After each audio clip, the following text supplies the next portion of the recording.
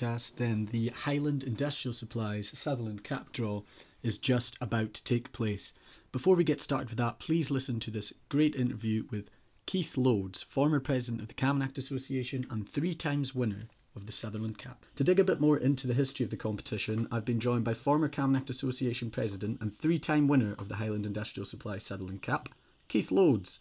Keith, you won the competition for the first time in 1973 with Aberdeen University. What are your memories of that day? Yes, Aaron, great memories indeed. We had lost the previous final 2-1 to Butte at 72, and obviously we were keen to win it again, get back to the final in 73, and we had a great win in that year, a very good Aberdeen University team, and then we won it again in Kingussie in 74 against Oban Celtic. I think the 73 final, if I'm right, that took place in Oban. Quite a journey from Aberdeen to Oban, but I'm sure that would have been an enjoyable celebration on the way home. It sure was, yeah. Some very entertaining guys in the team with us at that time, and they enjoyed a libation or two, so we had a great time, yes indeed. Yeah, absolutely. So 6-2 against Butte in Oban in 73, and then as you just mentioned in 74 against Oban Celtic at Kingussie, you won 6-4 again. Very high scoring games, must have been quite a joy to watch. Yeah, they were tough games to play, and obviously the Sir William Sutherland Cup was the cup for Championship Cup for the National Championship Cup for junior clubs at that time. Mm-hmm.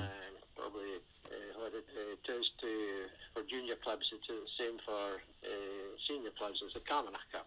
So it's quite a prestigious cup to win in these days, and it was so until the introduction of the Ballymore, which is the Intermediate Cup, as you probably now know. It happened to be in summer holidays, so the university team, as I recall, hadn't been together for some time, and come together for the final in Kingussie. We were all away on holiday and broken up for a while, but we had a tough time against Oban Celtic. We managed to prevail in the end. I think we came from behind, and as you say, it was a high-scoring goal. The last goal Oban Celtic got went through the side netting, so... You're still holding a grudge to this day, Keith? I always had a bit of argument with my good friend John McKechen, who sadly passed away, as to whether it went in and it was a legit goal or not. But fond memories indeed, as you say. Yeah. Fast forward a few years from then, in 1977, and you're up playing with Kinlochshiel, and you repeat defeat for a third time, taking home your third medal by beating Glenorchy 9-1 at Fort William. What are your memories of that day? Yeah, we had a very strong Kinlochshiel team at that time. Good memories again. Glenorchy are a very good side, and the score doesn't probably reflect the match very much. We hit a golden patch, I think. We scored a few goals. I think we scored 3 goals in 8 minutes, according to the records. I later found out that Keith was being his usual modest self, and that in fact the 3 goals that were scored within 8 minutes all came from Mr. Loads himself. Not only that, but he went on to score another hat-trick within that final, which he neglected to mention during the interview, but I have found out since. We went on to win it. It was quite a flattering scoreline for us, but it was good to win it with Kinlochshiel, who hadn't won it since 1962, I think, the first time that Kinlochshiel had won it. And that was the only time we'd won it since, because we then went on to win what was the North Division 2 and went into North Division 1, and with the Kingussies and Newton Moors and that at that time, and obviously never played in it again. So. Yeah. This year, I'll sort of fast forward to the 2021 edition. Kinlochshiel are still in the hat for the draw. So how do we think their chances are this year? Do you think they could go all the way and emulate that day in 1977? It'd be nice to think so. But the Kinlochshiel second team, as they are now, are a very young bunch of guys altogether, and I'd be surprised if they got through to the Sutherland final. They're very talented group, but I think they need to gain a wee bit of experience before they can start challenging for the Cups era. Yeah, okay, I think that's fair enough. Well, Keith, I think that concludes our conversation. Thanks very much for joining me. It's been a pleasure, and just before you go, I think it's fantastic that Highland Industrial Supplies are sponsoring this cup, and I'm sure everybody in Shinty will be grateful to Gary and to HIS for the sponsorship. So I hope whoever gets through to the final, I hope it's a good match and a good day. Couldn't agree more, Keith. I think what they do is incredible. The support they've offered over the last few years has been really important to the Camanachd Association and also to all the teams that are playing in these competitions. Really fascinating to hear from Keith, and I thank him so much for giving up his time to tell us about those historic days in the 70s. Now it's that time for the Highland Industrial Supplies Sutherland Cup quarter-final draw. Good evening, everyone. We're here in the Patterson Pavilion, the Bewley Clubhouse, to draw the Highland Industrial Supplies Sutherland Cup quarter-finals. We've got Neil Patterson here as an observer and Ian Petrie from Bewley Shinty Club, along with Aaron and myself. We're going to get Neil to mix the balls before I draw them out.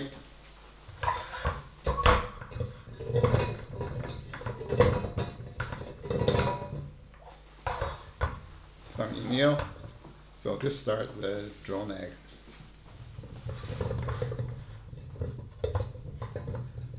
And the first ball out is number 7. Number 7 is Levitt, who beat Strathglass in the last round. Versus number 1. Number 1, Aberdeen University.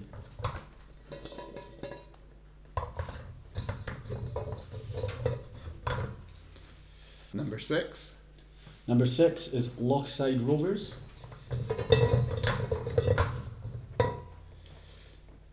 Number 5. Number 5 is Kinlochshiel or Skye.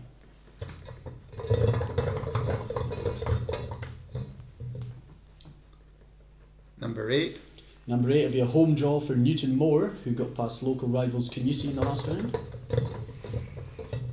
Versus number 3. Number 3 is GMA or Kyles Athletic.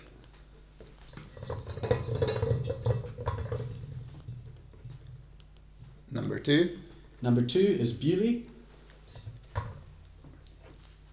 Number 4. And number 4 is Kilmorey or Inverary. And that concludes the Highland Industrial Supplies Sutherland Cup quarter-final draw. Thank you. Okay, that was a great draw for the Highland Industrial Supplies Sutherland Cup quarter-final. I'm here with Stephen Mackenzie, the President of the Camanachd Association still. Stephen, what are your immediate reactions to the draw? I think just looking at the draw, you can see Levitt and Lochside Rovers, the finalists in 2019, both in the draw, both home ties. I think the other interesting thing is, apart from the Levitt Aberdeen Uni tie, it's 3 north-south ties, so still a lot of uncertainty there, exactly where the teams will be coming from. Equally at junior level, it's not like the national leagues where teams are more familiar with themselves, so a lot of possible surprises there. So I think a really exciting draw. It'll be really good to we've still a few ties to be played before we know who's going into the quarter-final, and once the quarter-finalists, it'll be I'm looking forward to seeing what the ties end up like and who goes forward to the semi-finals. Yeah, absolutely. We heard from Keith Loads earlier on in this podcast, and he was talking about his memories of winning the Sutherland Cup in the 70s with Aberdeen University and then again with Kinlochshiel. But you also won the Sutherland Cup with Aberdeen University in 2005. Can you talk me through that day in the game? Yeah, certainly can. It was an exciting time for the players involved with Aberdeen University at the time. We had lost quite a few of us in 2001 against Kincraig, who were a very good side at that time. We rebuilt. We had a strong team with the likes of Jamie Bell from Glenacher. We had Ali Patterson and John McFadden from Stricker, and quite a lot of decent Shinty players across the team. We had quite difficult tussles earlier in the competition. Particularly, I remember the Cabra-Fay game was a quite enjoyable task. It was always a tough game up there, and I think we ended up running out 1-0 winners with Cabres having a penalty save by our keeper Terry Stebbins. But give Cabra-Fay their due, they were fantastic afterwards, just said it was a really game of shinty, shook our hands and wished us well in the next round. The other game game that springs to mind during the cap run was against Canusi in the semi-final, where we actually drew 2-2 at Bewley here.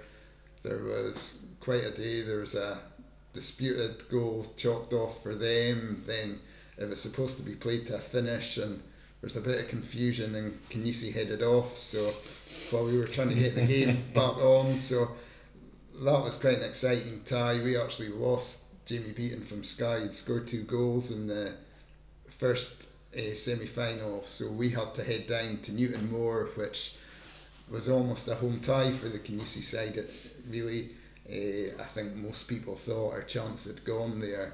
It was a really tight game, as I recall. I'm sure I can't remember if it went into extra time, but it was certainly 2-2 in the dying minutes, and one of our players, Daniel McLeod, who some people might know through BBC Alapa, he stepped up with almost a last minute winner that he drilled into the net, so we were certainly on a high going in to the final. That was up in Skye. It was a really good day. It was a double header at that time, with the Sutherland Cap and Ballymore played on the same day. So that was Kinlochshiel and Kyles Athletic, who were in the Ballymore final. We played Kilmally, who themselves would go on and to enjoy a bit of success in the Sutherland Cap. In fact, they were the holders the year before. In the game itself, we probably started fairly slowly.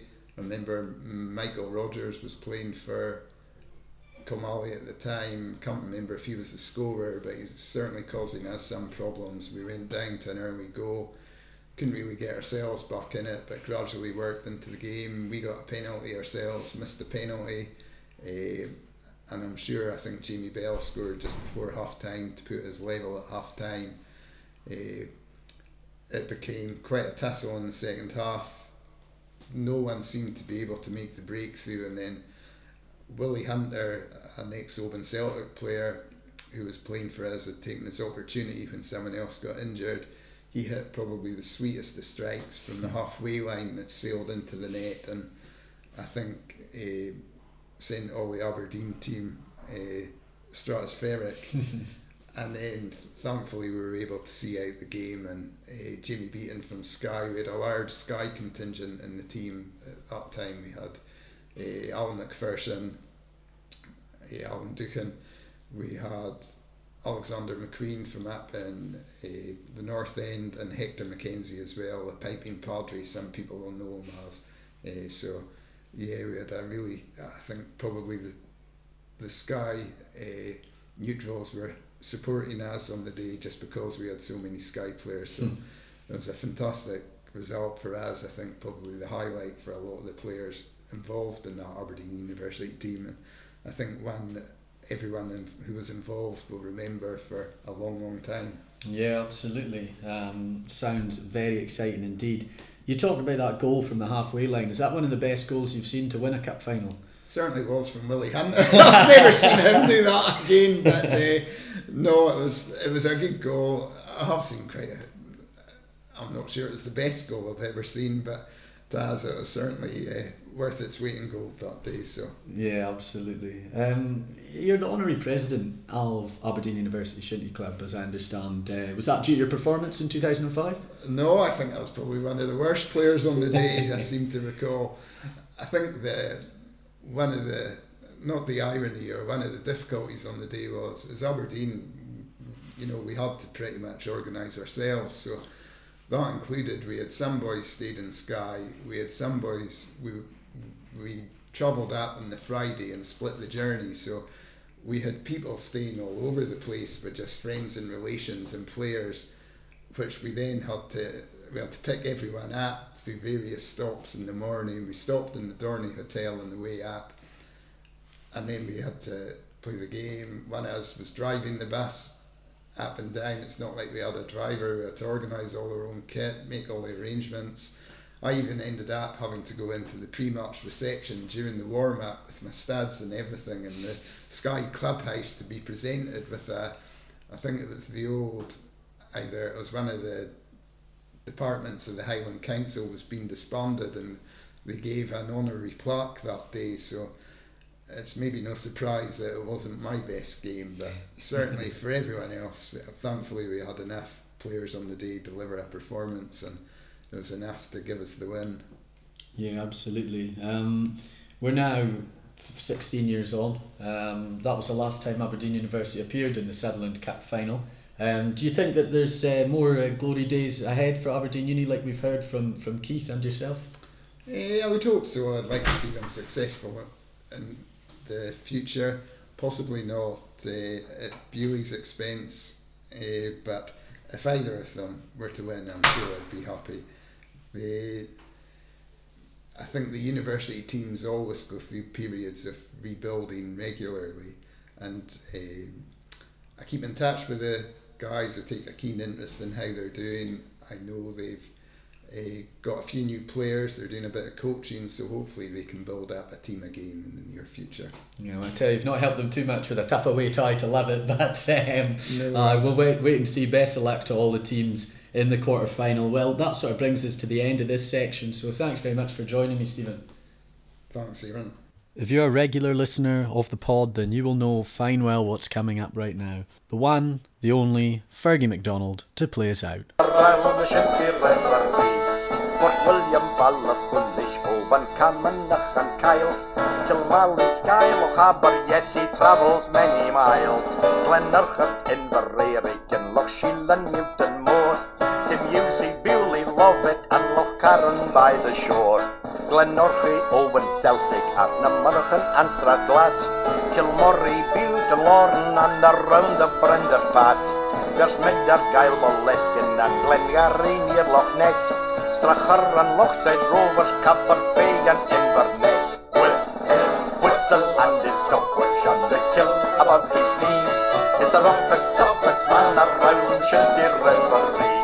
With his whistle and his stopwatch on the kilt above his knee, is the roughest, toughest man around the Shinty Referee. There was only one winner today, and that was Shinty.